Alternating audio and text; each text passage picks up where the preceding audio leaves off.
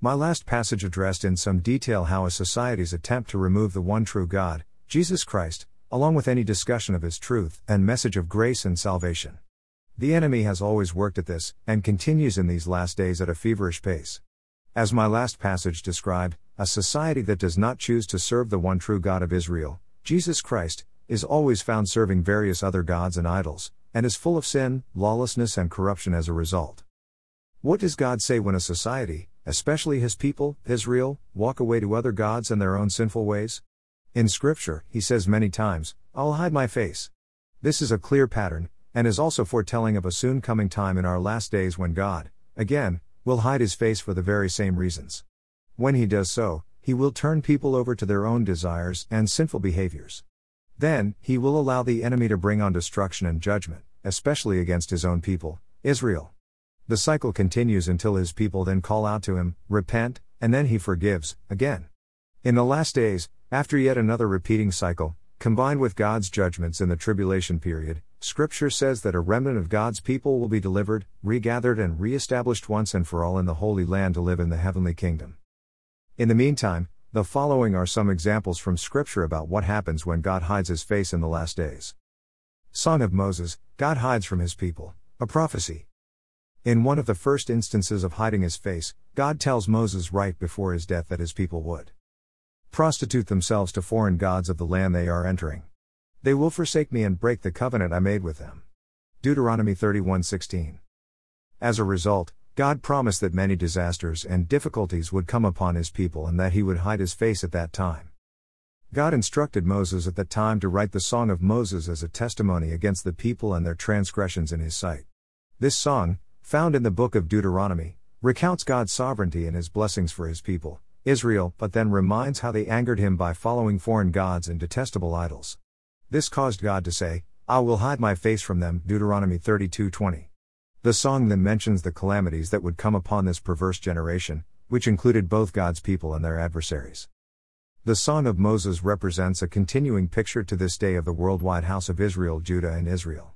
Scripture is clear that God still has His eyes on His people throughout these last days who are part of yet another perverse generation. Some parts of the Song of Moses certainly appear to indicate that there is a last days fulfillment of this prophecy, especially including God's judgment.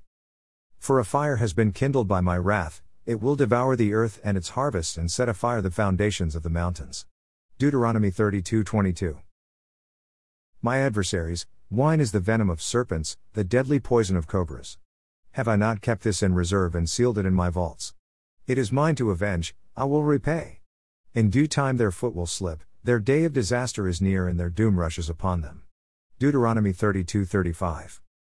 Rejoice, O nations, with His people, for He will avenge the blood of His servants, He will take vengeance on His enemies and make atonement for His land and people. Deuteronomy 32:43. The verses above sound much more like other scripture in God's word about His coming wrath and vengeance in the last days, and do not appear to have been completely fulfilled during His people's initial entry into the land. Jesus and His Spirit removed. Another time God hid His face was when Jesus Christ Himself departed this earth.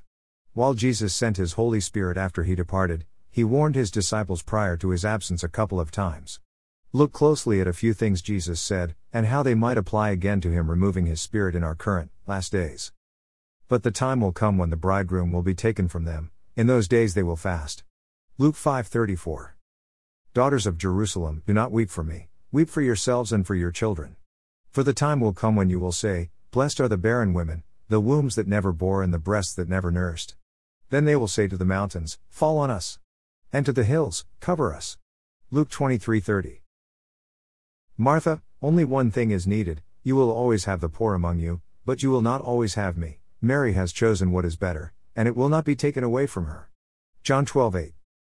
Jesus is intimating a time when He will go away, with a likely application for the last days. In a prior passage on this site, I discussed the Comforter and Restrainer, perhaps both being one and the same Holy Spirit. The Restrainer will be removed prior to the revealing of the lawless one, which is another example of the Spirit of the Lord being absent or of God hiding His face. An absence of God will mean trouble for the world. God hides from end times Judah and Israel. Prophets Ezekiel, Isaiah, Micah, and Hosea all specifically discuss God hiding His face in the last days due to His peoples, both houses Judah and Israel, sinful and corrupt ways. Not only is this a time such as that God spoke of through the prophet Amos when he says, I will send a famine through the land, a famine of hearing the words of the Lord, Amos 8:11, but it will be a time of judgment. Nearly all other prophets describe the very same last days of judgment when God says he will hide.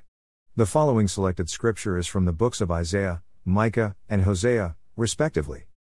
For both houses of Israel, the Lord will be a stone that causes them to stumble and a rock that makes them fall. And for the people of Jerusalem he will be a trap and a snare. Is 8:14, I will wait for the Lord, who is hiding his face from the house of Jacob. I will put my trust in him. Is 8:17. Listen, you leaders of Jacob, you rulers of the house of Israel, you who hate good and love evil. Micah 3:1-2, at that time he will hide his face from them because of the evil they have done. Micah 3-4, the Lord says, night will come over you, without visions, and darkness without divination. The sun will set for the prophets and the day will go dark for them. The seers will be ashamed and the diviners disgraced.